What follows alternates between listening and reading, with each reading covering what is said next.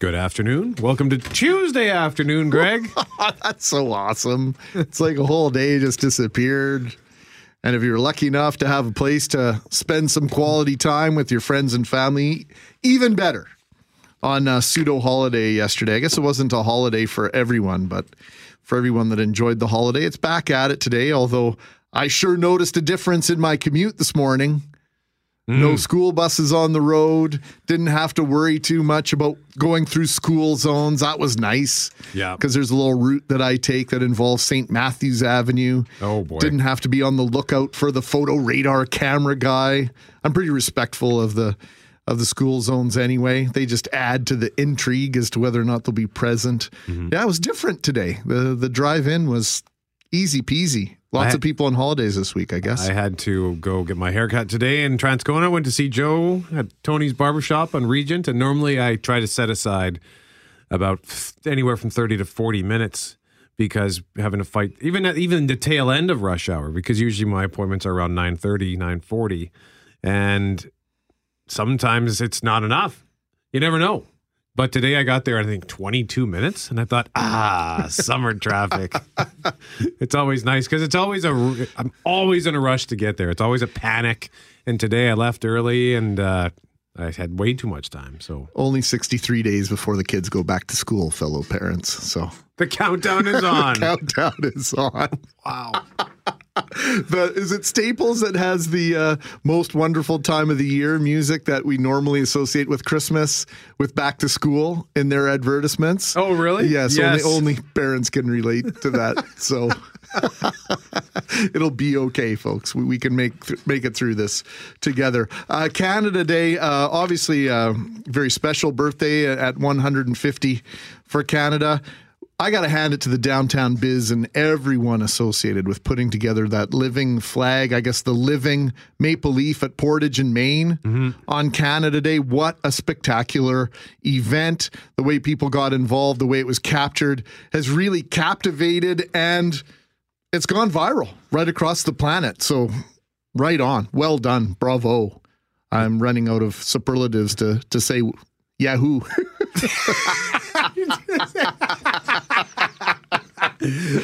No, the time-lapse video that was done from the air was just sensational. And I'm glad that happened because I wonder, even at ground level, if it is something that, where even if you're there, if you can truly appreciate what is going into it. I'm sure it's cool being a part of it, but when you see it from above, especially in that time-lapse sort of environment where you're seeing everybody getting moved back and forth to make that perfect maple leaf, as you described. And then I love the shot at the end where everyone just scatters. I'm surprised like a football game or a ball hockey game or something didn't break out in the meantime when everyone had access to Portage in Maine, but it was spectacular. But of course, there's always this, is it yin and yang? It's this even Steven sort of affair, this thing in Winnipeg. You know, if you're on Twitter during sporting events and things go sideways for the Jets or Blue Bombers, there's this little saying that will often appear in my Twitter timeline. This is why Winnipeg can't have nice things. There's that feeling that no matter what we do that's spectacular, on the other side, there are things that are going to be happening that's going to cast a pall over such events, as happened on the evening of Canada Day down at the Forks and several times throughout the downtown. I don't know what to make of this, Brett. Well, yeah, I mean, you had a stabbing around 7:30 near the skate park at the Forks. 18-year-old man is stabbed, was taken to hospital initially in unstable condition, but later upgraded to stable. So a 19-year-old man is arrested there. And then shortly after midnight, three people get stabbed. There was a block party in the area of St. Mary Avenue and Smith Street. A restaurant in that vicinity was hosting a party. So three people are stabbed there. And then a half hour later, Arlington Street in Flora.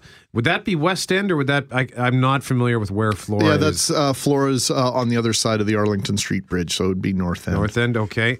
Apologies for my ignorance. I couldn't quite remember where Flora Avenue was off the top of my head. So that's obvious. That's further away from the bulk of the primary Canada Day celebrations that were happening. And then at 1:30... a woman is stabbed in the 500 block of Sherbrooke. So you have, and then, pardon me, and then at the same time, a guy is stabbed. He had reported to an emergency room, and that's where police found out about it, and then they learned that it happened Main Street and Pioneer, so circling right back to the Forks, essentially. That's right. So you have all these events happen in the span of, 6 hours? And, look, that doesn't dissuade me. It wouldn't dissuade me from going to these things. I don't know what caused any of these particular events, but it is certainly a black eye. Well, especially when you consider, right? We've been told for years that the key to being safe anywhere, and in particular in the downtown, is this concentration of people. Mm-hmm. A higher population, more events, more people at these events, more people on the street. Well, are there ever any more people downtown than there is on Canada Day? I don't know what the official numbers were at the Forks, but it's between 10 and 30,000 people at any one time down on the Forks, at the Forks, making their way either by foot from the downtown or by bus, because parking is very limited down there at the best of times. And on Canada Day, it's even more limited. And you've got the two big parties between the Forks and Osborne Village and Assiniboine Park, so people using alternate transportation. It just bothers me that here we have what otherwise would be an incredible day to mark Canada's 150. Spectacular fireworks. I wasn't in town, but I saw a video and I saw the pictures. As good a fireworks as we've ever had, according to all accounts. And then this kind of black eye. It bothers me. How do we fix this? What's the causation? I have zero answers. Lots of questions, unfortunately, but no answers. Yeah, and well, what do you think could be causing it? I mean, for example, you have there's this party on St. Mary and Smith. 3 people are stabbed. It was a fight. So I mean, it could just be that just because there were so many people out. The thousands of people are out, and typically, when you have an event like this where it's a fight, fights happen. I mean, geez, I remember when I lived in Transcona, there was at the Canada Inn's bar there, the Transcona Inn, there was a fight every Friday night. I mean, fights happen all the time. Yep, where there's alcohol and young men, yes, and young women, yes. Typically, those 3 things combine for yes, display of testosterone and then fights. And who knows? I'm not saying that's what caused all of these. I mean, in some situations, young women were crimes stabbed. Of passion, of course, is kind of the underlying theme there, right? Potentially. I don't know, Brett. It seems counterintuitive. Now all of a sudden, these things happen because there were so many people and so many things going on. It destroys the narrative that we've been preaching for all these years. In order to be safer, we need more people and more activity. And then now all of a sudden we have more activity, all these things going on. Well, there's alcohol involved, and so that's just going to happen. I'm trying to balance that out in my head, and it's not working for me. Do you have any thoughts? 204-780-6868 is the number to call. It is the number to text as well, 204-780-6868. Was it just simply a case of the fact that so many people were out and the fact that it was a Saturday as well? I mean, I think the fact that Canada Day fell on a Saturday as opposed to like a Tuesday sort of amplifies that heightened, it's the weekend and it's Canada Day and it's 150 and everybody's excited and they're jacked and things happen. Leave your knife at home. Yeah, 204-780-6868 is the number to call or the number to text. How big of a black eye is this? Or is it a black eye at all? Do you think this is just sort of a random, certainly unfortunate. I don't want to at all sound like we are downplaying the seriousness of 7 people getting stabbed in a 6-hour span in our great city. But, your thoughts, 204-780-6868. Number to call or text. And you can email gmac@cjob.com or brett@cjob.com. Your forecast is coming up next. Should we be surprised that we're getting inundated with text messages? Curious about the race of people involved in these incidents? No, I'm not surprised. I'm a little a little saddened by this, but I mean, it is, we don't know. To answer the question, we're getting it from various people. We don't know. According, at least from the initial police release, we don't know the races of the people who were arrested. We don't know the races of the victims involved. And again, this is just going off the initial police release, so I haven't done any digging beyond that. Chris sent a text message. Shame on you guys for making excuses as to why 7 people got stabbed on Canada Day. Just admit that Winnipeg has way too much riffraff hanging around downtown and it's not a safe place to be. There's no shock in your voice when talking about this. 7 stabbings surprises no one. There were stabbings at the Forks last year on Canada Day as well. We're not making excuses. I'm having a hard time. Chris, if you're listening closely, I'll restate my position. We've been told for years that more people makes the downtown safer. Well, we never have more people downtown and at the Forks than we do on Canada Day. And we had several separate incidents in the downtown, 3 of them, what I would consider in the downtown core, and a couple on the periphery. So I certainly was not making any excuses. In fact, I'm baffled as to why these things continue to happen, especially on the busiest day of the year, it could be argued. So, Chris, I appreciate your comment, but please get our position on these things accurate, if you wouldn't mind. Paul is at 204-780-6868. Hey, Paul, what do you think about all this? Well, I think Winnipeg's full of headbanging hooligans. That's what I think. I've been to Queen's Day out in Amsterdam. You have 300,000 people in one square. They converge from all different territories, whether they come from Belgium, Germany, in all parts of Amsterdam, and they can all get along and have a great old time. Maybe it's the weed. I don't know what it is, but it's a good time and nobody gets stabbed. And if you want to sleep in the street, you can sleep in the street, but eventually they all clear out by about 10 p.m. and it's good to go. But Winnipeg downtown at night, it's not a place for me, not at all. All right, Paul, thank you very much for the feedback. We do appreciate the insight into the Amsterdam. When were you there, by the way? I was there 2 years ago. That was a big party. Just fantastic. I mean, I can't even describe how amazing it is. The transportation, our rapid transit is the biggest joke on the planet. Well, it's in the early stages for us. They've probably had a little bit of a head start. Yeah, they cherish bike freedom there as well, don't they, Paul? Well, yeah, don't step into a bike lane. You'll get run over by a bike. Thanks, right, Paul. Appreciate it, Paul, man. Thank you so much for the call. We go next to Ian at 204-780-6868. Hello there, Ian. What do you think? So I think the narrative is always, and the concern is if a random person goes downtown, they could be attacked, they could be robbed, and that's the narrative everybody's been worrying about. I will bet you, and certainly when you're talking about that house party, but I'll bet you that every one of these stabbings was people who knew each other. I have not heard otherwise, but I would lay dollars on the idea that these are not random assaults, these are not random robberies. These are people who knew each other. So there is that change to the narrative. That's where the narrative is safe. You're not randomly going to be attacked, but if you know somebody and you get a fight with them, well, somebody's going to get stabbed.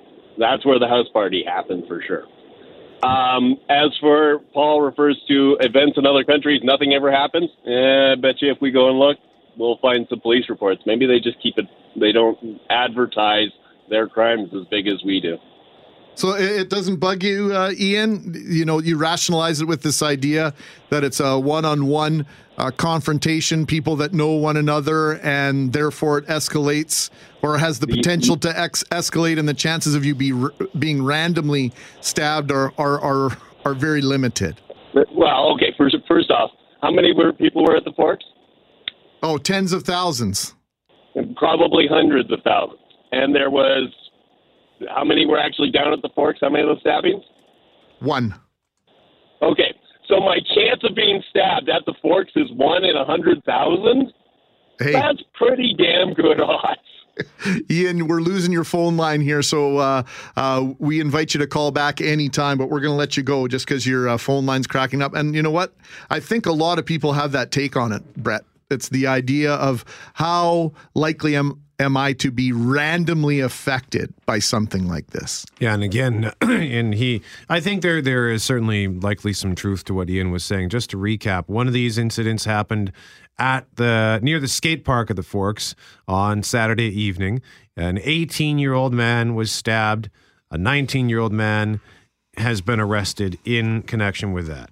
At 12:15 a.m., 3 people were stabbed near St. Mary and Smith for a block party. There was a big fight that happened, and 3 people were stabbed.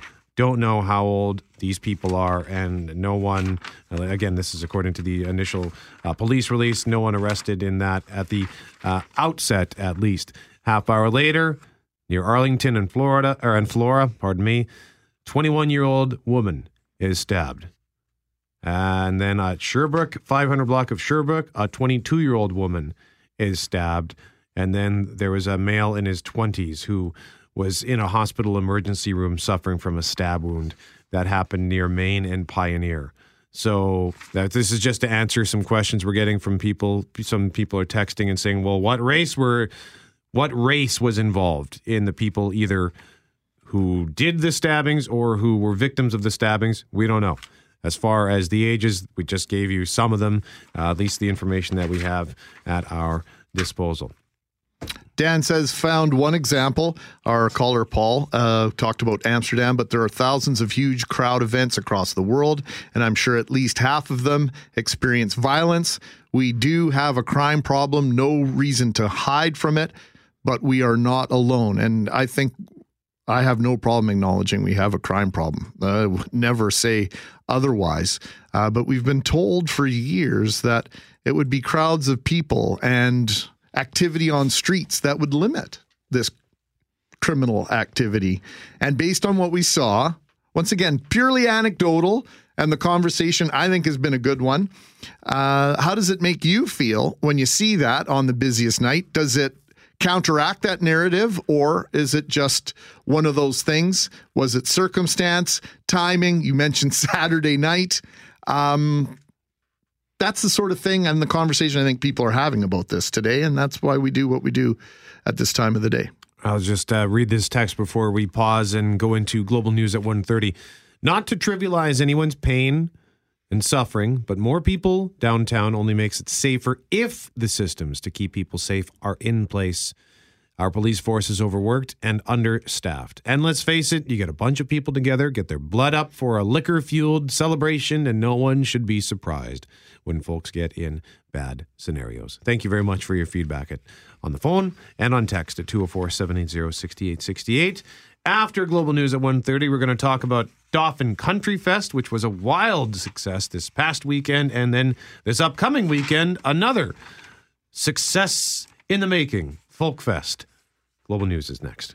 Mickey Sudo of Las Vegas put away 41 hot dogs and buns in 10 minutes to win her 4th straight 4th of July hot dog eating contest at Nathan's Famous in New York. Michelle Lesko down 32 francs to come in second in the women's division, and the women's record holder, Sonia the Black Widow Thomas, came in third with a measly 30, a far cry from her peak of 45 dogs and buns. Just a really lame attempt on her part. And by the way, on the men's side, looks like Joey Jaws Chestnut continues his reign as the chowing champion. He beat his own record to log a 10th win, downing 72 hot dogs in 10 minutes. Global News Time 1:33, news on the hour, on the half, and when it breaks on 680 CJOB. So is that 2 separate competitions? There's the Nathan's hot dog eating contest on Coney Island, and then there's a woman, or do they do a men and a woman's? Yeah, they have a women's division and a men's division. So on the women's side, 41 was the magic number. And then Joey Chestnut, the legend himself, does 72. Yeah, that's right. He took the title back from someone.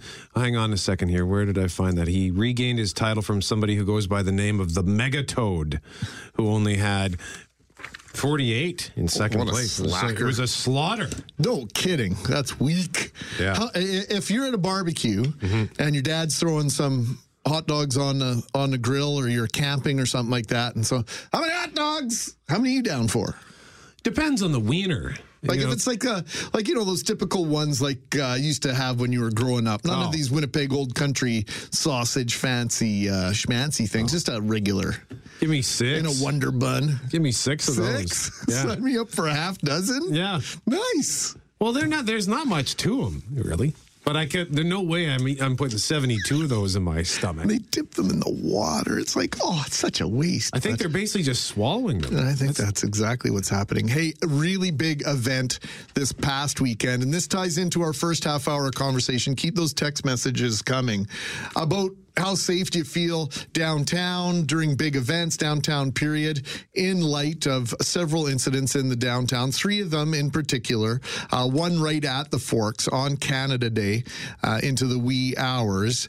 And, we've been told for years that the key to a safer downtown is more people. Well, arguably one of the busiest days of the year, if not the busiest day of the year in the downtown, is Canada Day.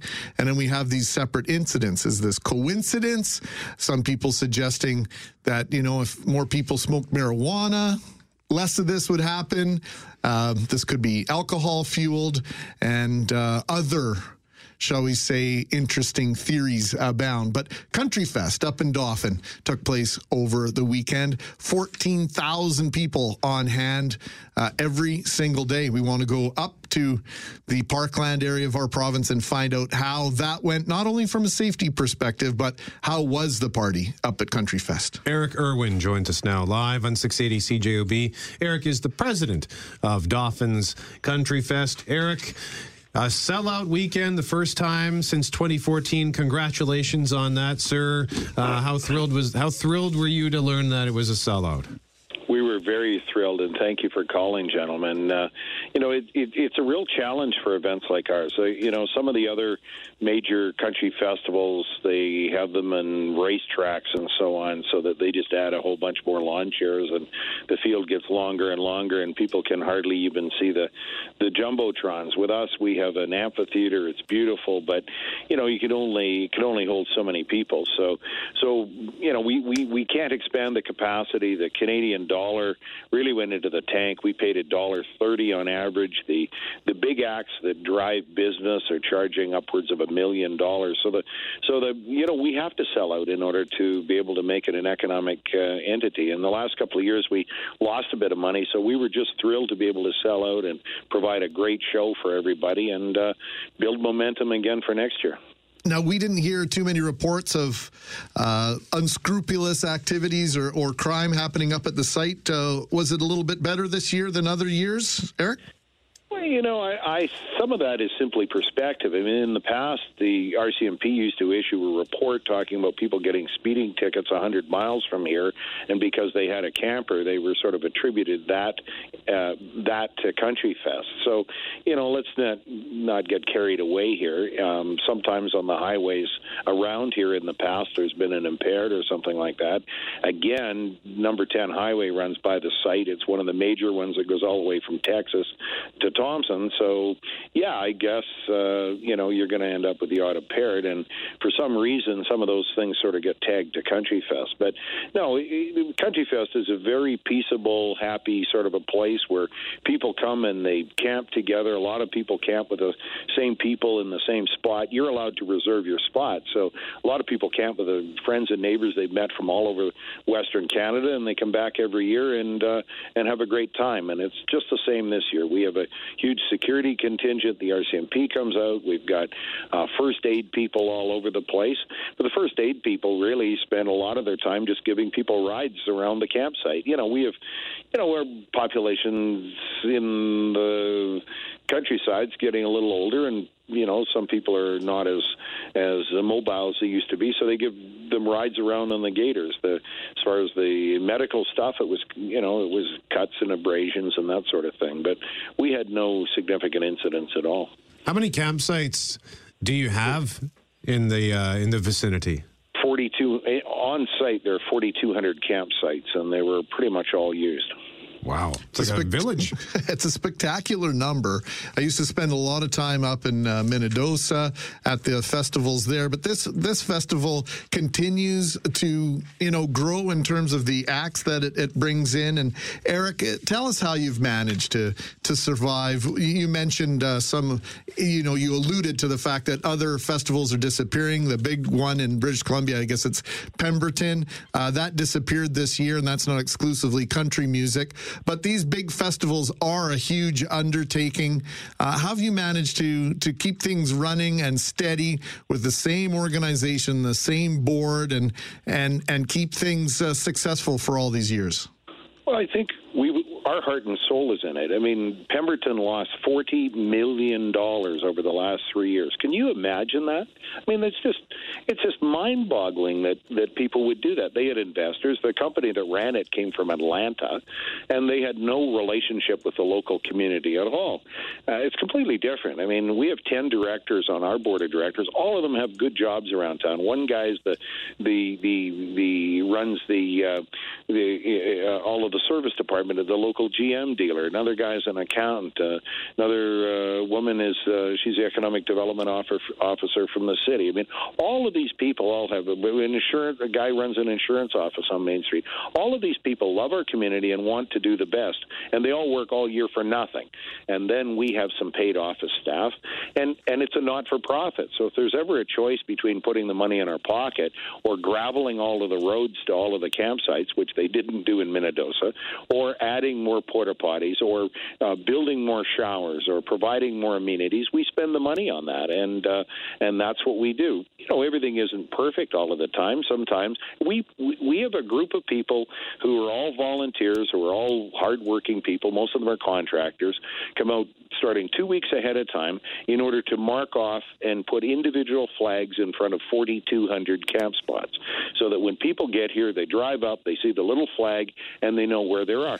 Now, sometimes there's a couple of mistakes in there. Some, you can imagine, and we have another group of volunteers who go around on quads in order to, mediate between people who maybe got their campsites mixed up. But we get all of those people in and sort out all of their issues ahead of time. We're the only event that actually that I know of that actually has our office window is open to the public. You'll never see that at a football game or a hockey game or another concert, or go to any of the other festivals that are on around the province. You'll never see all of the organizers, the chief office staff. I'm there some of the time. There's always a director on duty, so any patron can walk right up and from 9 in the morning to late o'clock at night in order to address any issue that they have with respect to the event. And that makes them happy most of the time, and it forces us in order to up our game every year. We get 2 or 3 people with a complaint. We say, hey, there's a problem there. We need more water trucks, more septic trucks. We need to fix that road, whatever. We go and do it. So that's why we've been able to stay in business. The other side of it is we really we work hard at augmenting revenue. We're selling different kinds of shirts and more ice and doing everything we can as efficiently as possible so that we can put the money in the till in order to pay the artists. And these guys won over $1 million. We don't really talk too much about it publicly, but Luke Bryan was here, and it was over $1 million US. I mean, for a community the size of 10,000 people, that's quite a nut to chew off, and everybody really works hard to get together to do it. And everybody in town volunteers for something. People buy a $700 VIP pass and party at night, and they get up at 6 o'clock in the morning and go out and pick garbage because their kids in the band program, and they want to make money to make sure ours is the best band program around. So, and everybody does that. It's a labor of love for everybody, and we want to put our best foot forward. Eric, outstanding recap and insight into your organization. We have to run, but I want to ask you, when do we find out who's coming for 2018? We announced it, actually. We announced Florida Georgia Line Saturday night. They recorded a little interview, and they come out on the jumbotrons, and we're so happy to come back. So there you go. And just by the way, I heard your little thing about the Coney Island hot dog thing. This year, we had a bacon and maple syrup eating contest just in honor of Canada's 150th. So there you go. But how did you do, Eric? But I didn't take part. So anyway. Thanks, my friend. We really appreciate it. Congratulations on another successful year. We look forward to learning more about 2018 as we make our way towards Canada Day 151. Yeah, well, please, and come on up. It's sort of different level, different deal than the old Minnedosa Rock Festival. So come and join us. Thanks, Eric. I appreciate that. Cheers. Eric Irwin, president of Dauphin's Country Fest. And I guess, Greg, the weather was much better this weekend. I remember 3 years ago, I think it was about 3 years ago, there was a storm in that was just hovering. I remember watching the radar, and instead it wasn't going anywhere. It was just spinning around, and it spun over top of Dauphin the whole weekend. It was unbelievable. I had friends who were there. They said that they were soaked right through to the bone, but they still had a great time because that's the kind of party that it is. It's a great time. It's a great time. Great time to be had by those heading out to Birds Hill Park this weekend. So as one wraps up, another is on the verge of beginning. Let's find out what's planned for this weekend's folk festival up at Birds Hill Park. He's Brett. I'm Greg. I'm Greg. He's Brett. McGarry, you ever been to Folk Fest? I have been one time.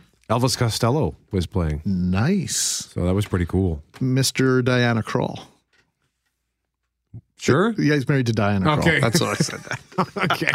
Yeah, okay. Yeah, like Jeff Fisher is, or Mike Fisher of the Predators is Mr. Carrie Underwood, right? Yes. As famous as he is in hockey, much more famous as his spouse is one of the hottest entertainers in all of country music. And I mean hottest in terms of record sales, and she's kind of hot herself. Yes, I would agree. Folk Festival is this weekend. Thank you for bailing me out of that one. Well, I dug a hole myself. I acknowledge that. Listen, it's true. Lynn Scramita is the executive director of the Folk Festival, which is happening this weekend at Birds Hill. And thank you so much for joining us, Lynn. A year's worth of work is about to come to fruition. You got it. We're very excited. And speaking of hot, the weather is looking great this weekend. Yes, the weather is always a topic of concern and also a source of excitement and focus at the Folk Festival, but it doesn't seem to matter. Thousands descend upon Birds Hill Park. How many people actually come to this festival? Because, there's always, the daily totals and whatnot. Can you sort that out for us a little bit, Lynn? Yeah, How many people come? We have a cumulative total of about 65,000 on average, but we're actually a bit up in ticket sales this year, so we're thinking it might even get higher than that. Why do you think you're up this year? Oh, why? Well, I think the lineup is very strong. I think that there's more Canadians staying in Canada this year, not maybe heading south of the border where there's been an administration change and an expensive dollar. So whatever the reason, we're extremely excited that we're going to get a chance to welcome people to the festival site and introduce the festival to people for the first time. So I guess the festival site actually opens tomorrow already. Yeah, the campgrounds open tomorrow, first thing in the morning, 8 a.m. Both our festival and quiet campgrounds will be open and ready to receive our campers. So do you need to reserve, can you reserve an actual specific campsite, or is it just sort of a first come, first serve? Well, the Birds Hill Provincial Park Campground has been sold out where you do get the individual sites. That's been sold out since March. But when you come down to one of our festival campgrounds, we still have lots of spots left. It's more that you're staying kind of in a big group area. Actually, it's one of the Provincial Parks group use areas for our festival and a separate one for our quiet campground. So, yeah, there's lots and lots of space for people to set up. Now, I know in the past it's been a big concern, and we want to help in getting the word out about not lining up on Highway 59 tomorrow. Yeah, that's a really big deal because I know everybody's really excited to get into the campground, but that creates a real traffic hazard. There have been a few fender benders in the past, so we really want to avoid that. Everybody's going to get a spot. That's a for sure thing, and I know people are excited to get in, but we really ask that people don't come too early in the morning. What is it about Folkfest that makes it different than other festivals? I mean, I have my own sort of feeling on what I experienced, but wondering what your thoughts are on that. Yeah, well, I think that our community out there is different from most other places. I mean, we like to think of it as the way the world should be. You know, it's smiling people, it's happy people, it's kind and respectful people, and everybody's just sort of there for a good time. It's often the kickoff of summer, and I think that even more so this year since we've had kind of a cooler June. It's a way to just sort of really enjoy what Manitoba has to offer and have a lot of great music and great people around you at the same time. So we just have a couple more minutes with you, Lynn, here. So thanks for taking time with us. But I'm looking at this lineup, and we did a bracket challenge in terms of Canadian performers, and I've highlighted 5 performers on your roster for this year's event that made it into our bracket challenge. That really speaks loudly about the quality of entertainment people are going to see this weekend. City and Colour, Feist, Bare Naked Ladies, Bruce Coburn, and John K. Sampson, formerly of the Weaker Thans, now with the Winter Wheat, all were part of our bracket challenge as 64 top Canadian acts. So good on you for attracting this level of performer, because it's something you've been doing since the get-go, but really a high concentration this year. Yeah, absolutely. I mean, this is a great year to do it because we are celebrating our birthday as a nation, but there's just so much great Canadian music out there right now that's not only making a real splash in Canada, but around the world. And we're really, really excited to have everybody come together like this. I mean, Feist hasn't been in Winnipeg for 6 years, and we're getting to present her for the first time again. The Bare Naked Ladies last played our festival 25 years ago, if you can believe it. And, they've had such a huge career since then, and I think there's a real nostalgic factor for a lot of people in Winnipeg, because that 25 years ago is when they first broke as artists, and they've gone on to do so many albums and have the theme song to The Big Bang Theory, so they've really made a name for themselves, not only in Canada but right around the world. One final question. How many volunteers are needed to put on the folk festival? We have 2,800 volunteers on 58 different crews. So that's everything from the traffic people you see waving you in the main gate, to the people that are helping out in the campground with our safety, to the people that are taking your tickets at the door, to the people who are cooking food backstage for the performers and volunteers. There's a lot of people that we need to make this festival happen, because we build a community out there. There's over 100 tents that get put up for this festival, and we become the 3rd largest community in Manitoba over this weekend. So it takes a lot of people to make that place run. Still tickets available, Lynn? Yep, you betcha. You can get tickets via our website. We're selling tickets right out of our office right until 5 p.m. tomorrow. And, of course, if you want to just drive right down and get them at the gate, you can do that too. Fantastic. We appreciate your time today, Lynn, on such a busy week for you. Lynn Skromita, Executive Director of the Winnipeg Folk Festival. We are coming up to 2 o'clock on 680 CJOB. After Global News, we will have our monthly visit with the Mood Disorders Association of Manitoba. 2:06 on this Tuesday afternoon. Keep it locked to 680 CJOB as we have active weather in the area, including several severe thunderstorm watches and warnings in and around southeastern Manitoba, including the city of Winnipeg. Brett McGarry keeping you up to date at the top and the bottom of the hour with global news and weather. But if anything happens in the meantime, we will let you know. And if you can do so safely, if you're seeing active weather out there and ramifications of that weather, send us a text message with a picture, please. 780-6868. We love to get that feedback. And just before we get into our next conversation, you may have heard the promotion just before the news, but we wanted to remind you, starting this Friday, Brett McGarry and I will be on a patio. We might not necessarily have our feet up, but we may have a beverage of some sort in our hand, and we're going to invite you to sneak out of work a little bit early and join us at Santa Lucia on St. Mary's Road. We'll be there every Friday in July from 1 till 4. And if you go to cjob.com, you can enter your name to win a table for 4 with a $100 tab at Santa Lucia Pizza St. Mary's. And that's for every Friday, once again, until the end of July. So that's pretty cool. Looking forward to that. Santa Lucia, very good. It's all about the sauce, Greg. We are going to get out of the building a little bit early. Our topics of conversation may drift somewhat as we sit staring at the delicious Santa Lucia pizza in front of us, but we promise to bring our A game on Friday afternoons, because I suspect if we don't, Brett, they're going to take that privilege away from us very quickly. That's how it works, right? I think so. The Blue Bombers, by the way, kick off their home season after that 43-40 thrilling victory in Regina on Canada Day at the new Mosaic Stadium. Double overtime win for the Blue Bombers. So they're 1-0. Calgary Stampeders coming in to face the Blue Bombers on Friday night at IGF. It's the first Tuesday of the month, which means it is time for our 2 o'clock visit with the Mood Disorders Association of Manitoba. And in studio, we have with us Adam Milne, who is the volunteer coordinator as well as an outreach worker. And we're talking about peer support today. Adam, I understand that you folks are proposing an initiative about peer support. Can you tell us what that is?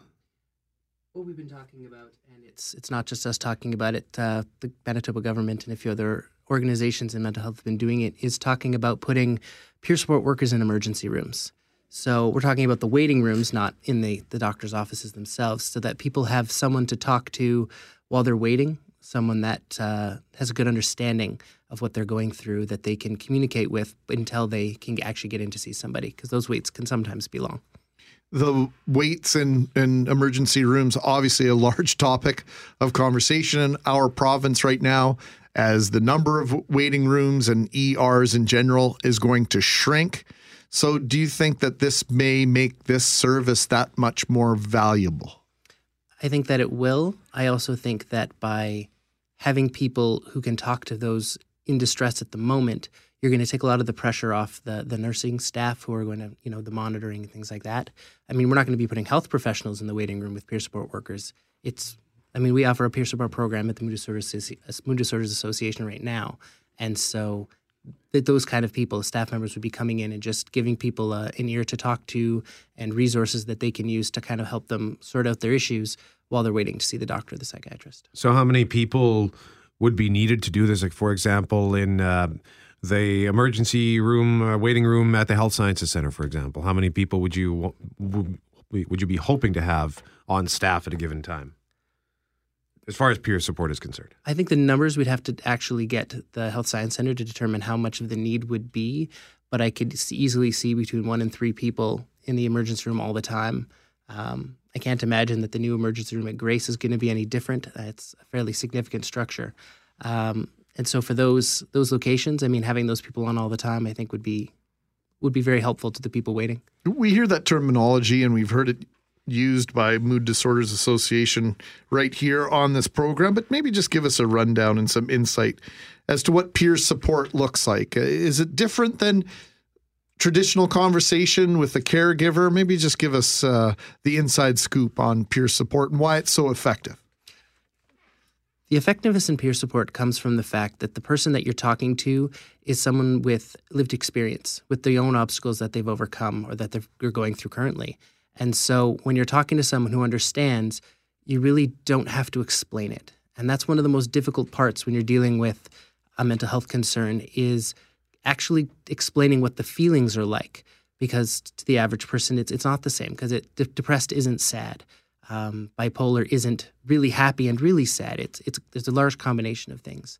And when you don't have to explain it, you can really just talk about where your troubles are without having to start over all the time, which is a trouble you can get when you have to deal with a nurse and then a doctor and then a psychiatrist, is you're going through your story repeatedly. And so when you have someone who doesn't need the basics, you can just connect with them. And that's what peer support really is about someone who's willing to listen and connect and understand you, and then hopefully point you towards some resources or a support group or things that can help you get where you want to go.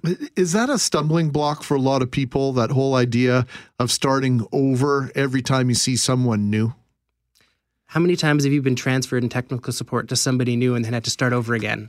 How frustrated do you get? And that's just because your phone doesn't work. That's a fantastic analogy. Absolutely fantastic analogy, Adam. So, so take that to the next level for us and show us how that can be effective in terms of engaging people, because I always say, and maybe you can correct me on this, when we cut supports or when we don't have enough supports, we never know when that magical day is when someone who's dealing with bipolar, something that's not yet diagnosed, you may only have one chance with that person who says, yep, today's the day I go to get help.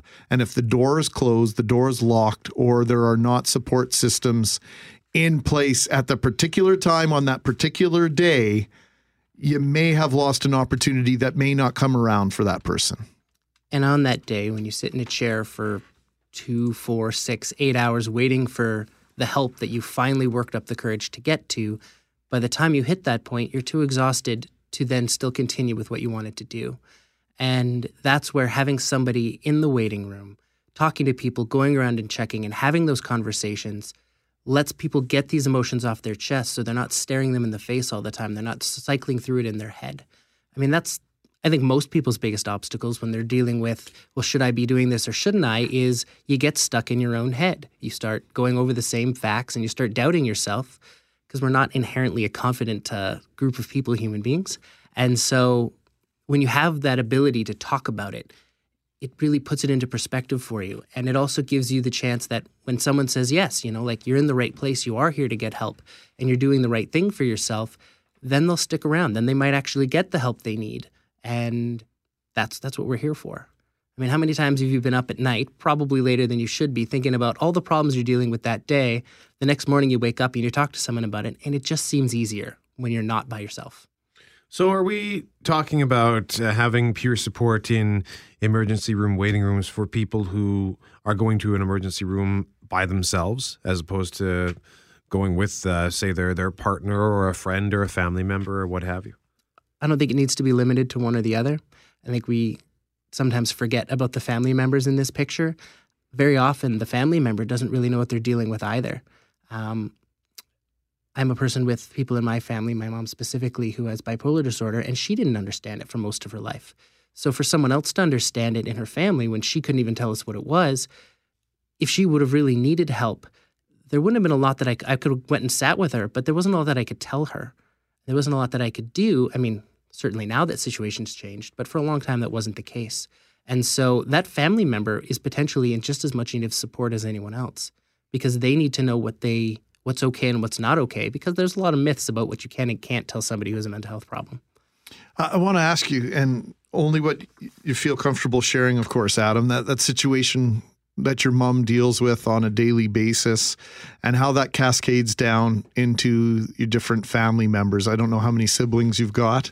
I have one brother, older. And I mean, it's something that we lived myself. My mom had bipolar disorder.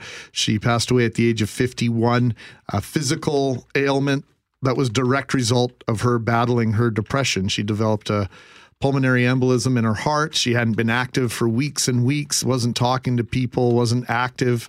And although she didn't take her own life, her depression was responsible, in my opinion, for her passing. And so this is very important to me. I'm curious to know how this has affected you and your brother, and how you've managed to get educated so that you can be as helpful to her as possible.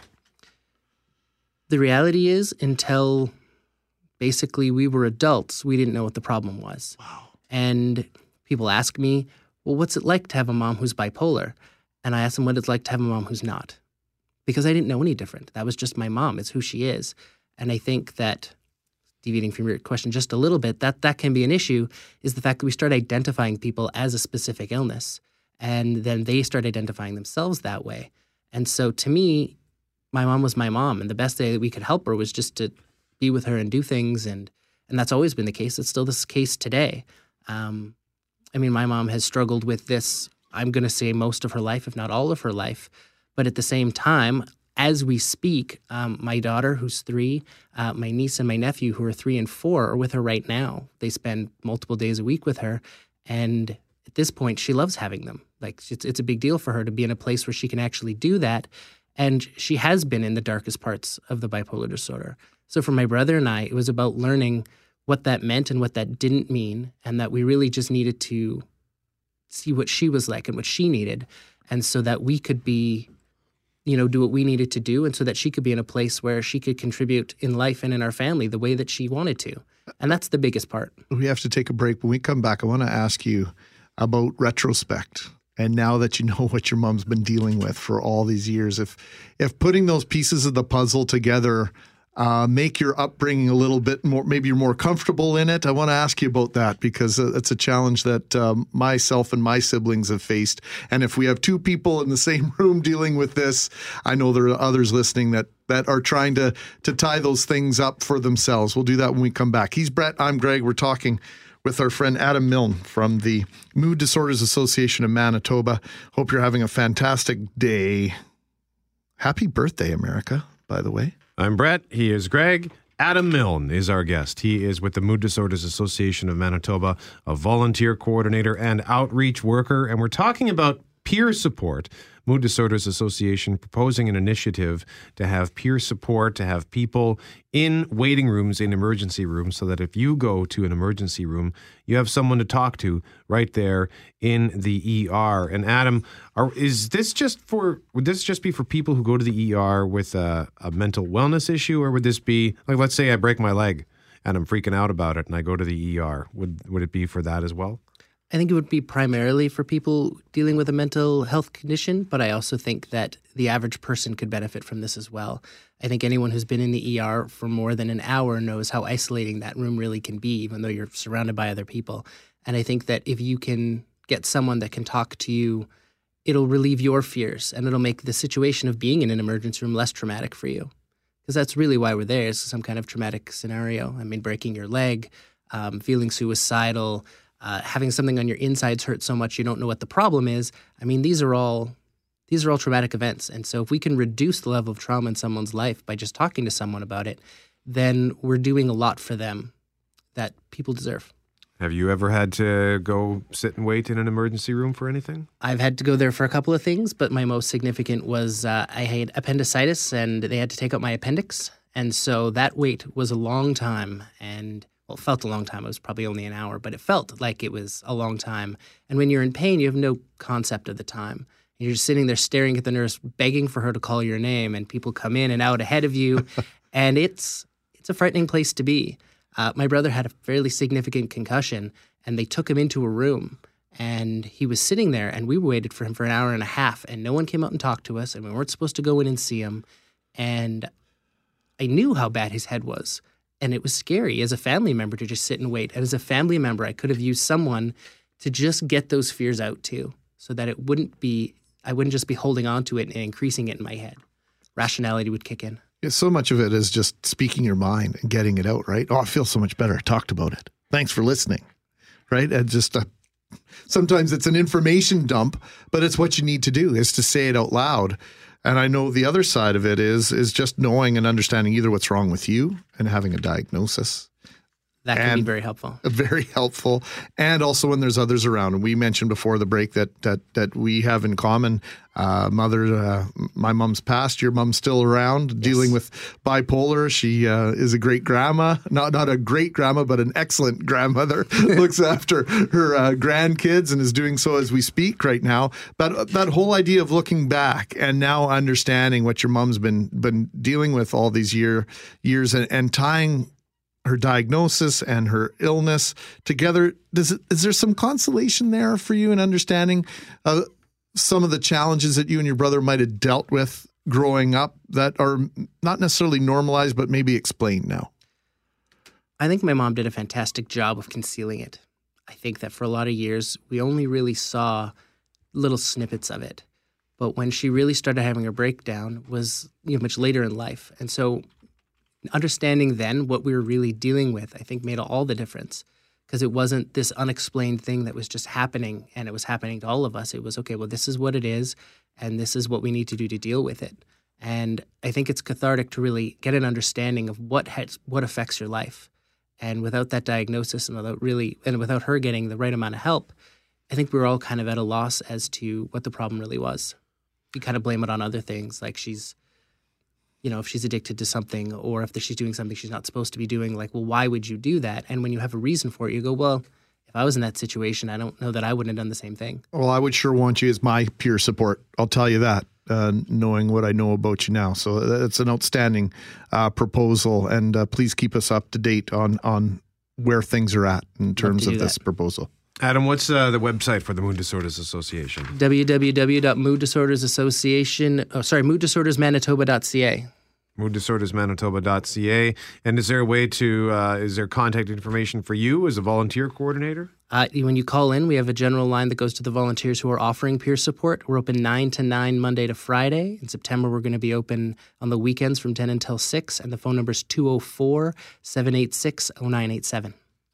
All right. Well, Adam, thank you so much. We could have gone on for another half an hour, but we do have to call it here. So Adam Milne is the volunteer coordinator and outreach worker with the Mood Disorders Association of Manitoba. After Global News at 2:30, we're going to play you a conversation that Tristan Field-Jones and I recorded on Friday, but we're unable to get to. It had to do with Canada Day and our first Prime Minister. It's a great, fascinating conversation, so stick around for that. Global News is next. Brett McGarry with Greg Mackling. Now on Friday, Greg Mackling was sitting in for Hal Anderson, who was sitting in for Jeff Courier. So Tristan Field-Jones sat in for Greg Mackling on this show. And we recorded an interview for Canada Day on the subject of our country's first Prime Minister. It was a great interview. Unfortunately, we did not have time to run it because we instead covered the big story of Friday afternoon, which was the protest on Highway 1 East at Deacon's Corner. So instead, we thought, well, let's play it on Tuesday. It was a really interesting interview, so here we go. I will let Tristan set it up. Brett, when I say John A. Macdonald, what's the first thing that comes to your mind? I don't know, alcoholic racist? It's a bit of a caricature, I think, that many Canadians have, and I suspect, Brett, your comments may make our next guest here a little bit miffed, if we shall put it that way. Patrice Dutil, he is a professor in the Department of Politics and Public Administration at Ryerson University. He's also co-editor of Macdonald at 200, New Reflections and Legacies. Canada's very first Prime Minister, John A. Macdonald, celebrated what would have been his 200th birthday a couple years ago.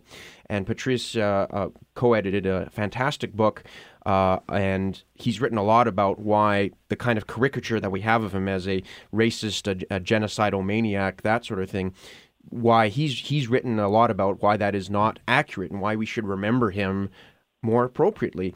And Patrice, I guess my first question for you, sir, is where does that caricature come from? Because I think that's a lot of people see our very first Prime Minister in that manner. Well, let's say the first one is about drinking. And there's no doubt that John A., for a good part of his life, not all his life, was a drinker. And he never hid from it. He didn't deny it. He always admitted that he was a drinker. And again, most people in his day were drinkers. It's not a coincidence that a whole movement rose up against drinking and against alcohol that eventually led to prohibition. So that's one thing, and that's sort of contemporary to John A. Macdonald. The other one about the genocide, that is recent. That's just a few years old, and that is unjustified. I want to get back to the drink for a second. John A. drank heavily for a while, but he stopped when he came to Toronto. When he came to Toronto in the mid-1870s, by that time he stopped drinking or drinking heavily. He was no longer drunk in public. And for the last 15, 20 years of his life, lived very ordinary circumstances. Now, as far as his drinking goes, just based on what you've written here, it would seem to me that maybe a lot of that had to do with self-medicating, perhaps? Well, there's no doubt, and people do have to appreciate, although this is not an excuse for it, but Macdonald did have a lot of very heavy personal problems at the time. His first wife was terribly ill for most of their marriage, and there is no doubt that there is a coincidence between her illnesses and his despair. She died in 1856, and John A. was alone raising a boy. Wasn't particularly happy about that. He has a lot of financial difficulties. John A. Macdonald never made a lot of money. Until the 1870s, he was strapped for cash. So, here's a guy who's got a lot of ambition. He's a very able politician. He knows that. At the same time, there's no money to be made in politics alone. You gotta fend for yourself in business. So he's trying to do that. It's not working out. He's not a great businessman. So, he's got financial stresses. He's got personal stresses. He gets married again in 1867, and he's got the whole stress of Confederation on his shoulders. He's not alone in holding that burden, but again, it's very, very difficult for him, and there's no doubt that he drinks heavily in the first years of Confederation. It takes Toronto, believe me, it takes Toronto to sober you up. And so he comes to Toronto and sobers up in the mid-1870s. Why did it take Toronto to sober him up?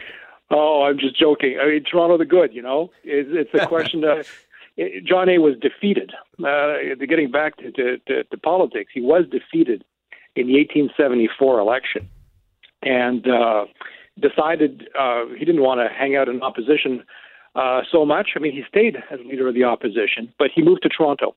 He moved to Toronto to fix his business affairs, to start something of a new life, maybe. His son was in Toronto, and John A. bought a house in Toronto and settled down. And that's where he also came up with this new idea of the national policy of rebuilding the Canadian economy by protecting industry. So I have no doubt that the Toronto businessmen had a huge influence on him, and that's what led to the national policy. He was elected triumphantly in 1878 and remained Prime Minister of Canada until his death in June of 1791.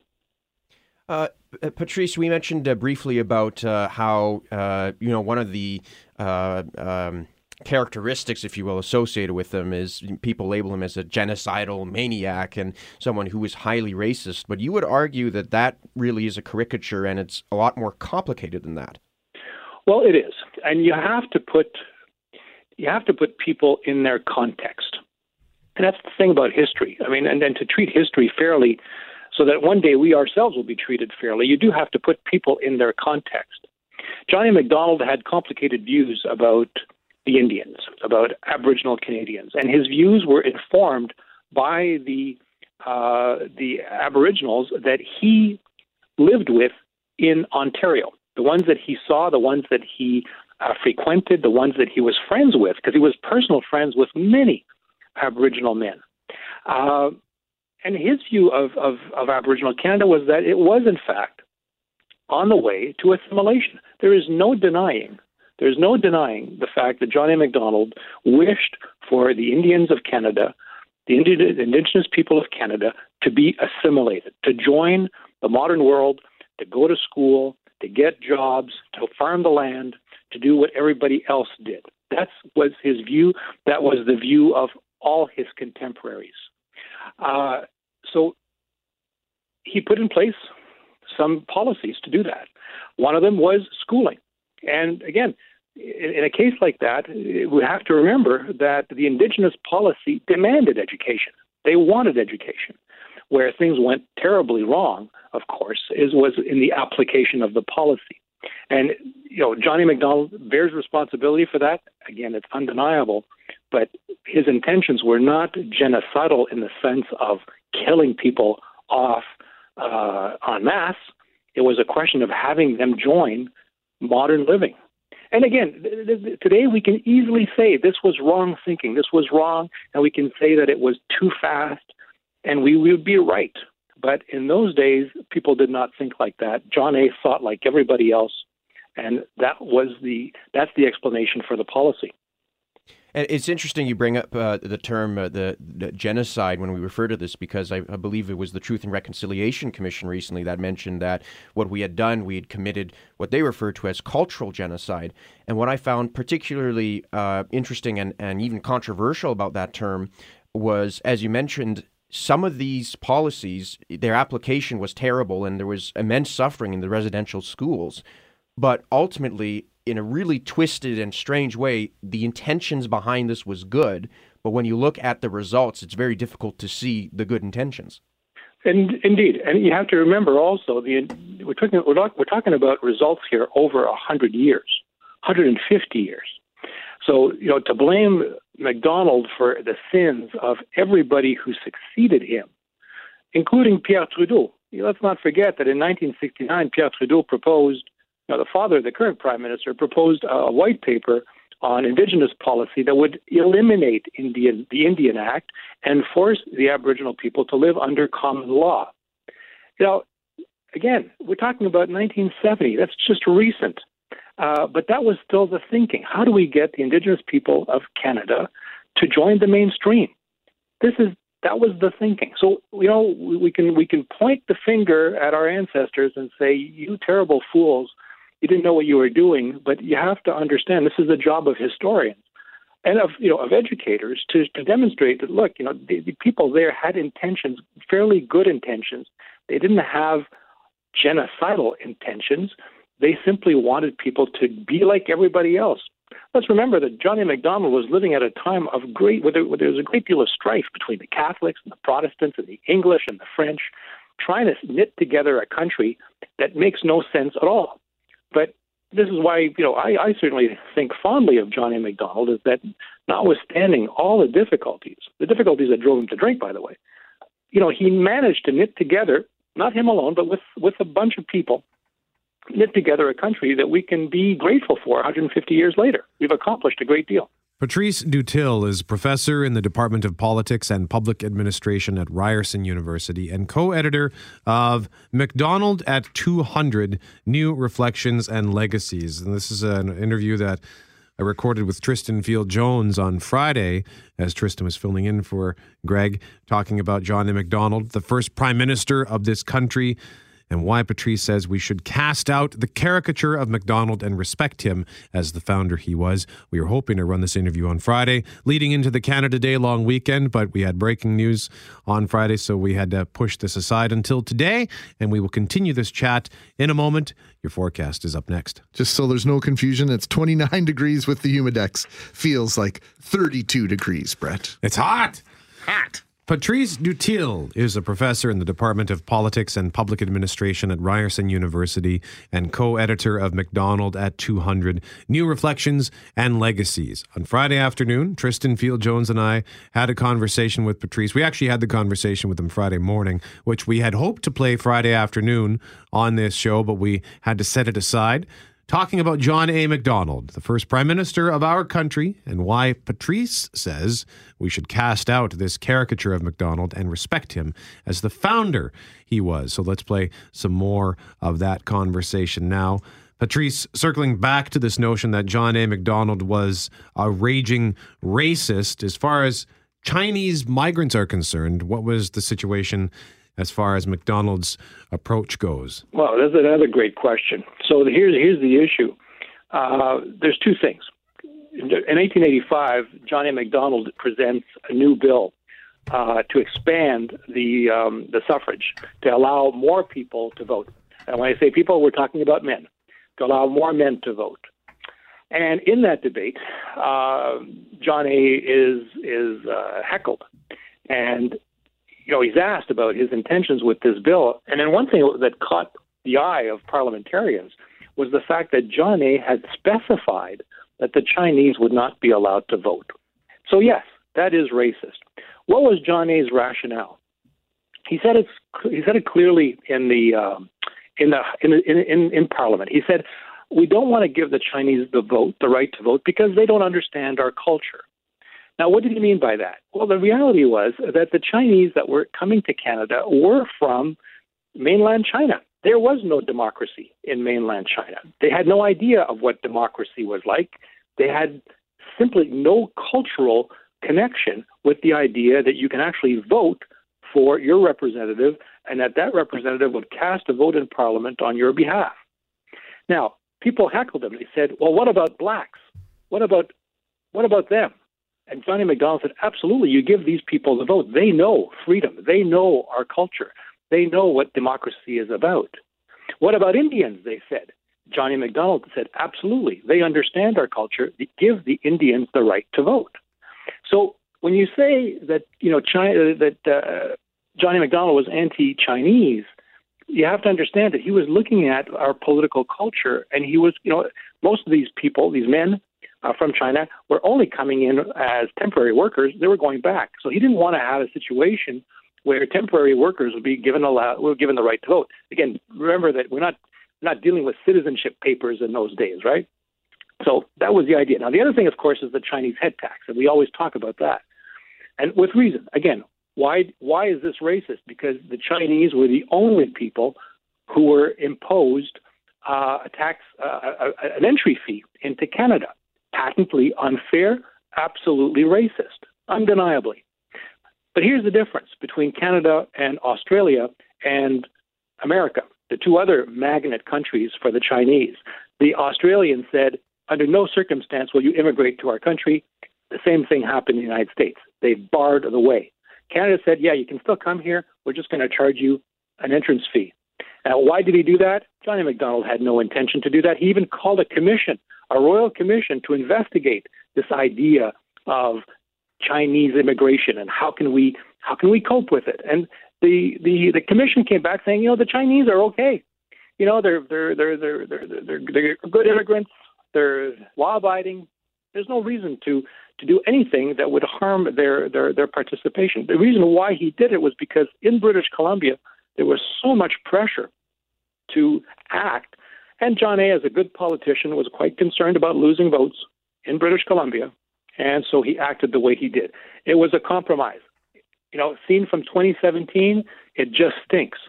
But seen from the perspective of 1885, it was an agreeable compromise. John A. never campaigned on this. He never bragged about it. It was something that he had to do to get some peace, and it worked. It stinks, and it lasted. You have to remember, it lasted for another, 40, 50 years after that. So you can blame John A., but blame every one of his successors at the same time. As we celebrate 150 years of Canada and we look back on our accomplishments and the people who shaped this country, at the very start, we mentioned the caricature of John A. Macdonald and how most Canadians remember him as. Patrice, how would you like Canada to remember John A. Macdonald? Well, I think we have to. I'd like people to think of John A. Macdonald kindly. I'll say that up front. I'd like to see him remembered as a man of great ambitions for our country, a man who started with, as an immigrant. Let's not forget, he's a Scottish immigrant. He comes to Canada. He gets involved in politics from very early age. And from the beginning, he sees that there's something in this land that is special. With all the discord, again, I emphasize between the Protestants and the Catholics, the French and the English, he sees that there is great potential in our people to accomplish something wonderful. At the same time, he wants to protect Canada from the United States. And he does not like the American example. He wants something distinctive. He wants a distinctive Canadian nation. And he works towards that. I remember John A. Macdonald as a man of extraordinary vision, of extraordinary patience. Personally, I see him as a man who worked very hard. I've done a lot of research on the working habits of our first prime ministers. I have a new book on that. And I'm so totally impressed with the workaholic John A. Macdonald and what he accomplished. He made mistakes. We have to acknowledge those mistakes. He had flaws. We have to acknowledge those flaws. But at the same time, I ask you, was there ever in our country a more visionary man or woman than John A. Macdonald? And we can have great debates about that. I look forward to them. But I tell you, you're going to be hard-pressed to show me or anyone that John A. Macdonald can be bested on his views of Canada. So 150 years later, the fact is we're a prosperous nation. We have a lot of work to do in order to ensure fairness and justice. That's undeniable. But my goodness, what we've accomplished in 150 years, from a dirt poor country to where we are now, I think we have people to thank. John A., one of them, many, many, many, many others. Our forefathers have to be thanked. But this is something worth remembering as we celebrate the 150th.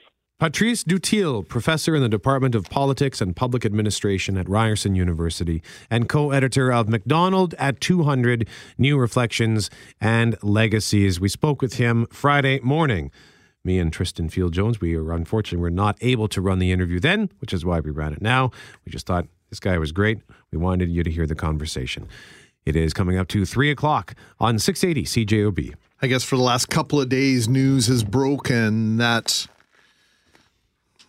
the federal government of Canada will be issuing a substantial check to Omar Khadr.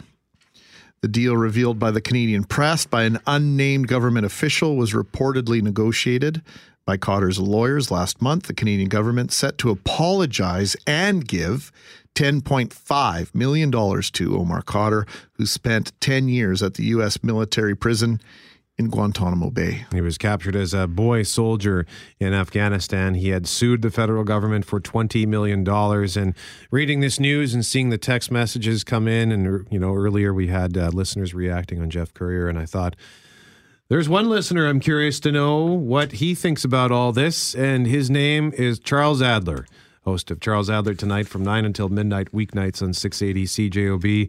And Charles, when I worked with you as your technical producer, I remember you had all sorts of passionate things to say about Omar Khadr. What do you have to say today? It's difficult for me to ever sign off on the idea of apologizing to someone who was responsible for killing one of our allies, and if he had a chance would have killed many other allies and many of our own people. So when someone wants to take up arms against either our people or our allies, and to me it's the same when we're in war, it's just very, very hard for me to want to say I'm sorry. And some people feel that that's my problem, that I'm not charitable enough and generous enough to people who want to throw grenades at us and build roadside bombs and blow our people up. I'm not going to apologize for that either. Charles, how do we square that circle for those of us? I count myself as one who, when you commit an act like that, you might as well have your Canadian passport strapped to that grenade, because you are, for all intents and purposes, in my opinion, destroying that passport and any connection you have to Canada with an act such as what Omar Khadr committed. The idea that you can be both a citizen and someone who wants to commit war against the country, that's a circle that I can't help you square. Because, I can do the legal thing here. That's what everyone's doing. We do have the rule of law, and ultimately we respect the rule of law. That doesn't mean we have to like it. And for those of us who, I think, make the tragic error of slipping on that banana peel, that makes us believe that just because it's a law, it's ethical, or just because it's a law, it's moral. That's ridiculous. It's a legal system. It's there for a reason, and it's better than not having a legal system. I'm not advocating anarchy or anything like that. That's not who I am. But I'm not a fool, and I'd have to be a fool to pretend that the legal system on this is moral. It's not.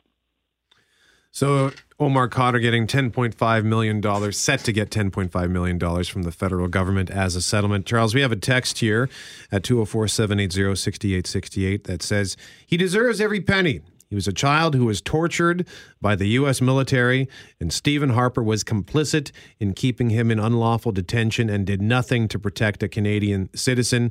A Canadian citizen is a Canadian citizen no matter what. Even if he did throw a grenade at an American soldier, it's not as evil as jailing and torturing a juvenile while denying them proper medical care. What do you think of that?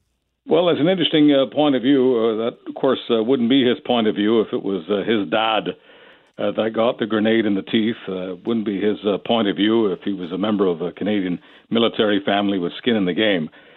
When you look at things from an academic perspective or in sort of an ideological perspective, of course, you don't like the American government, you don't like war, you don't like Stephen Harper. I invite you to spend 24 hours with the gang at Al-Qaeda. See how you like them. So, Charles, Canadian Taxpayers Federation as well has started an online petition. I actually took a call in our newsroom from somebody who said we have to revolt. We can't just accept this and sit back and just accept this. And I know that sentiment is being echoed by many. So what do you think? What do you think comes next as far as people who are just want to speak out and say enough is enough? I think people should have the right to speak out, whether it's on this program or through various organizations like Canadian Taxpayers Federation. Look, the Conservatives politically are on the side of the majority on this, I have no doubt. But even the Conservatives, within hours of this story, are out with a fundraiser. And substantively, I don't disagree with what they're saying in their fundraising letter.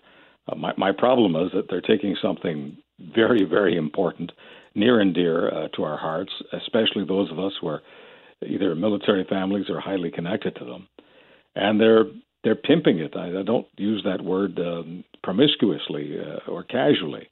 I mean, they are exploiting this story right now. The Conservatives are, to make money.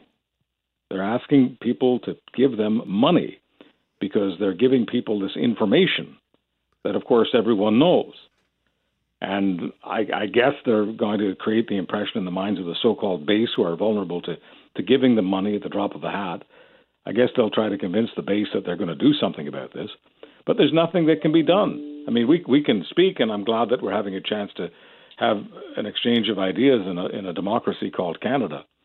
But the idea that there's anything the Conservatives can do about this, or the Canadian Taxpayers Federation, or anyone else substantively, that's just not on.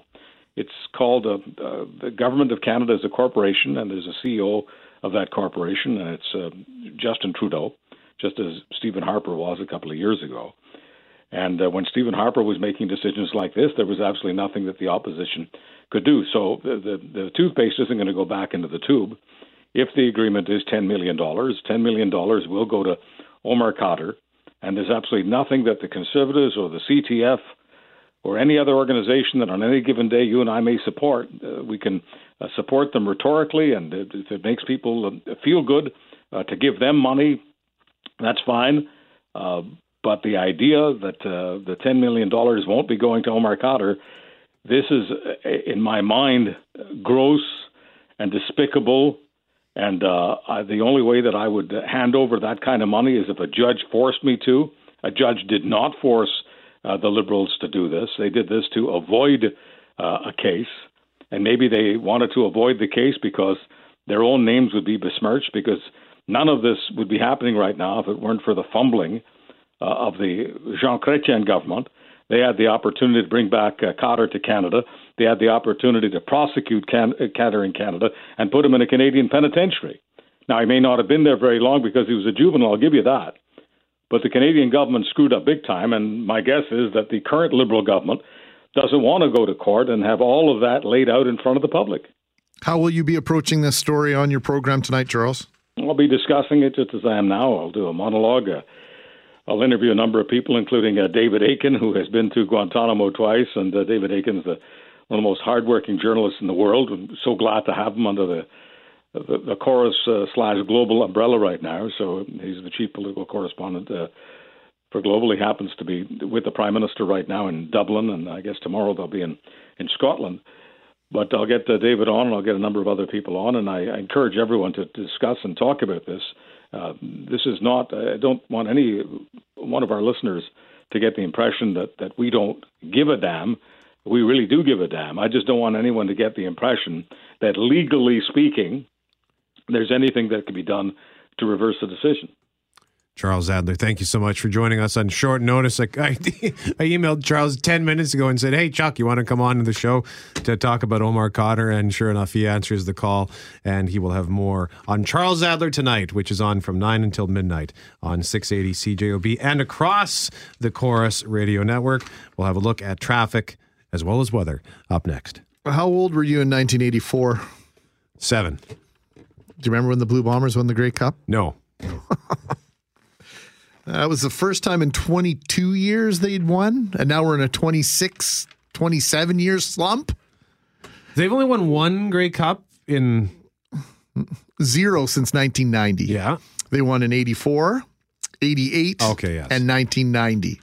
So it's been 27 years, but they'd had a 22-year drought before winning in 1984. And one of the main architects of that victory in 1984, good old Coach Cal Murphy, the now late Cal Murphy, will have a statue erected in his honor at Investors Group Field. So congratulations to the Murphy family, an incredibly perfect way to honor the legacy of Cal Murphy, who brought winning football back to Winnipeg. He was born in Winnipeg, which is so cool to know that Coach Cal had not only done what he did in Winnipeg football history, but to do it as a born Winnipegger, I always thought was something that was very special. He brought Matt Dunnigan to Winnipeg. That didn't produce a Grey Cup, but the Blue Bombers victories in 84, 88, and 90. Then they went on to appear in the Grey Cup. I want to try and hit all of them. I think it was 93, 94, and then again in 2000. But I could be wrong on that. You're like a Wikipedia page. I do my best. The bottom line is the Blue Bombers went to the Grey Cup 5 times in 9 years and won it 3 times. It was pretty spectacular times around here. So, Encyclopedia Greg Maklinica? I don't know. Just trying to make something up that's really bad. It's 3:22 on 680 CJOB. We're still going to tell you a little bit about what is coming up this Friday in case you missed it earlier. We are doing something pretty neat on Fridays for the next month or so we'll give you details on that. But in the meantime, we'll have another look at your forecast and sports starting in 2 minutes. You want to hang out with us on Friday afternoon? You can. It's pretty easy, actually. Go to Santa Lucia on St. Mary's Road. We'll be there from 1 till 4. They're a fantastic rooftop patio. We're celebrating summer. What are we calling it? A patio palooza? Looks like that. Mackling and McGarry Patio Palooza at Santa Lucia Pizza, St. Mary's. Go to cjob.com where you can enter your name to win a table for 4 with a $100 tab at the restaurant. So when you go to the website, I'm just going to walk you through this because we have had people say, hey, since you flipped your website over, we can't find anything. So when you go to cjob.com, there you're going to see 2 sort of rows. One starts with the words World, Canada, Local, and then at the end of that one it says More. That's not the one you want. You don't want the one that's in blue. You want the one that's in white and black, where it starts with news, traffic, weather, sports, Winnipeg Blue Bombers, and then it says More. And when you hover your mouse over top of that word, More, you'll see a whole list of stuff, shows, schedules, personalities, contact us, blah, blah, blah, blah, blah, and contests. And that's where you click on to get yourself signed up for the Mackling and McGarry Patio Palooza. Okay, can you give me some Star Wars background information? Kylo Ren. Yes. He's on the dark side. He's an imperialist. Explain to me Kylo Ren for the uninitiated. And even though that I've seen the latest movie, I'm still just not exactly sure. He's Darth Vader's son? Grandson. Yes. He's Luke's son? No, he's Leia's. Leia and Han Solo. Oh, yeah, okay. So what side is he on? He's on the dark side, I know, but officially, what side would he be? Well, dark side of the Force. We actually don't really know a whole lot about exactly who it is he's reporting to. He is a part of something called the Knights of Ren. So we don't. I know that he looks up to Darth Vader, so I guess you would consider him a Sith. But we don't yet know about this Supreme Leader Snoke. I don't know who he is, what he really stands for, why he hates everybody. We don't know if this is the Sith as we have come to know them over the years, or if this is something entirely new, or maybe he's always been there, just waiting in the shadows, sort of lurking, waiting for his opportunity to strike. So, will we learn more about this in December, in the latest movie? Episode 8, yes. Yes? Okay. I hope so. Okay, so Adam Driver, he portrays Kylo Ren, and that's Rogue One, right? Oh, that was in The Force Awakens. Force Awakens. So was that 2 ago already? Well, because episode 7 was The Force Awakens, so that was part of the actual episodes in the main saga. Oh, the Rogue One was kind of one of these offshoot stories. It was okay. a Star Wars story. Got it. Because it felt like it'd been a while since I had seen this movie. Anyway, I digress. Adam Driver, who portrays Kylo Ren, very popular actor, handsome young man. I didn't know that he was a member of the U.S. Marine Corps at one point in time. Really? Yes. After September 11th, all his friends were talking about, we got to join the armed forces. He was the only one that did it. Really? He joined the U.S. Marine Corps, but before he was deployed, he was involved in a mountain biking accident, cracked his sternum or similar, was unable to go to either Iraq or to Afghanistan. Oh, my goodness. Now, I tell you this story because Budweiser has released a commercial featuring Adam Driver and a story about something called their Folds of Honor Scholarship. And the story is it's going viral. So you know what? We like to try and tell you this stuff before you see it or hear about it anywhere else. So we're going to do our best to jump the queue here for you and play some of this. It's a 3-minute, 49-second feature. We won't be able to play all of it here, but here's how part of it goes.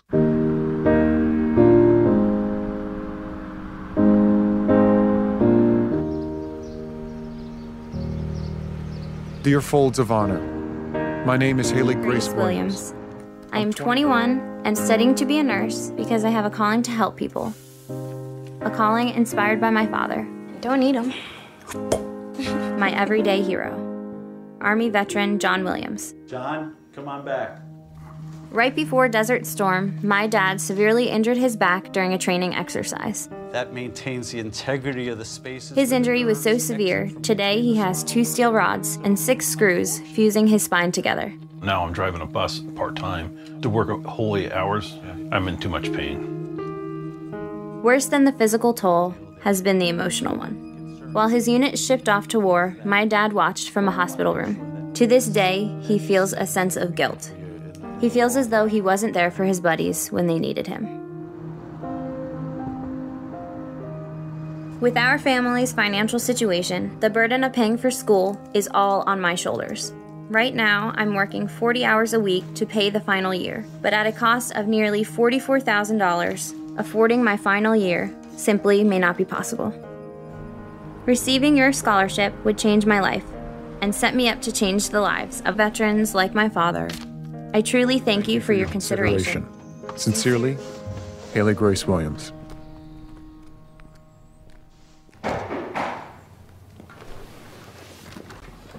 Hello? Hey, John? Yeah. Hey, Adam. Nice to meet you. Same here. Wait a minute. Oh my gosh, you're Adam Driver. I'm in shock. Can't believe you're here. Wait, is he with you?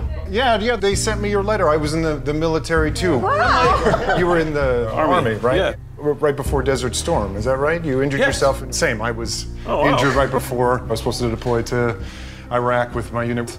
I felt so guilty that I didn't really get to finish my service. Probably the first person that ever said, I understand, truly understood. And then now you're in school now. Yes. And that's when you reached out to Folds of Honor. Then they reached out to me and they told me to let you know that you got the scholarship. Oh my goodness. But also, Budweiser and I thought that you shouldn't have to worry about school. So Budweiser is going to be covering your all remaining school expenses for the rest of next year. Oh, wow. Oh my gosh.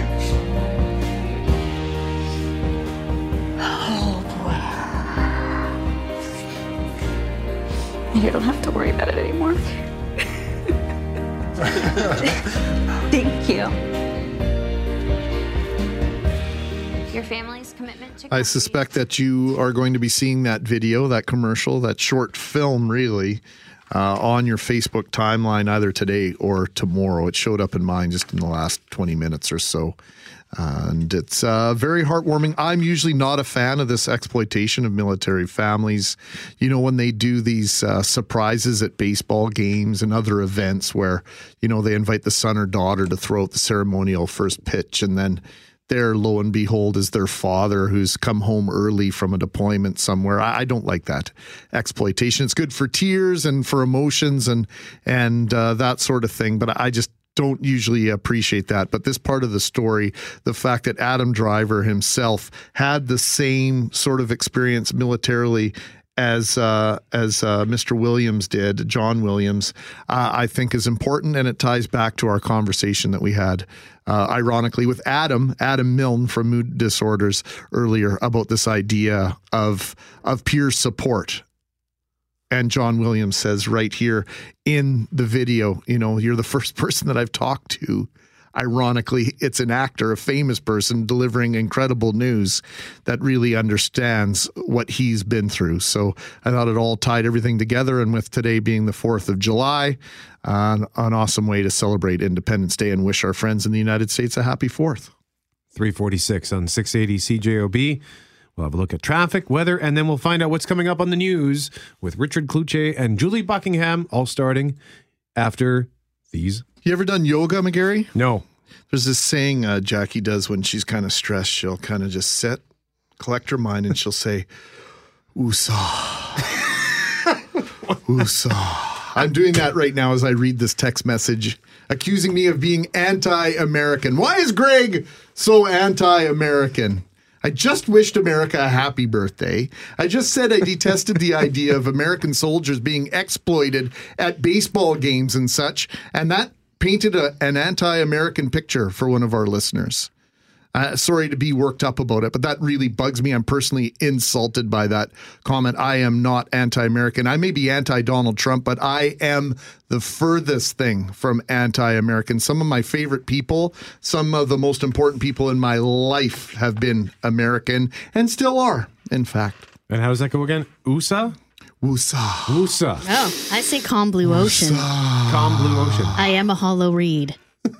You're a hollow reed? I am a hollow reed. I am a hollow reed. And she says it quite often during the Calm show off blue air. ocean. Calm blue I'm sure ocean. she does. That's the voice of Julie Buckingham. Richard Kluche is here, and Brittany Greenslade. Brittany Greenslade from Global Winnipeg. What on earth brings you into our studio at 3:51 in the afternoon? I mean, you're welcome anytime, Brittany, but what brings you here today? I missed you guys. I just wanted to come hang out. She's That's not always the truth. We heard there was a job opening coming upcoming talk show job opening.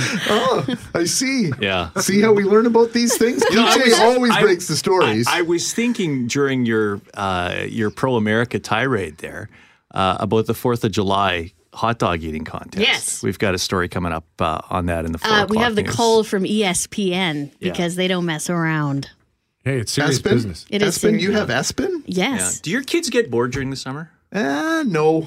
We keep them busy. They're at camps. They're at a volleyball camp next week, and then they're at a curling camp at the end of the summer, and a couple others in So between. you're saying they're overscheduled then? Yeah, they're overscheduled. Well, that's one of the things we're going to be talking about tonight as well is bored a good word or a bad word? And for some people, it's considered a swear word in their house, saying, do not ever tell me you're bored.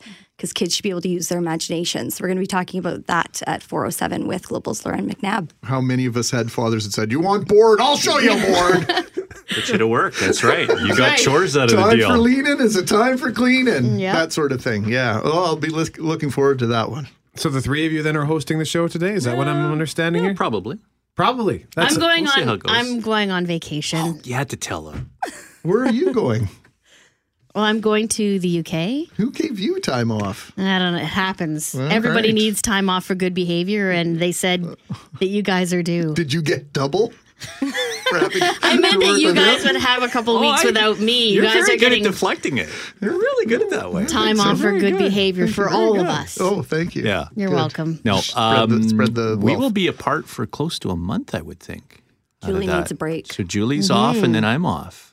So there you go. Oh my goodness. Yeah. Yeah, I'm doing the whole Yeah. England, France, Belgium, some of the beaches. Yeah. So it's going to be It's gonna be kind of fun. anchor rotation. Brittany's going to come in for a few days here and there. You never know. Fantastic. Never know. Great to have you in the building. And if she's really good, Anytime, like Brittany. I said, one of us might get to retire.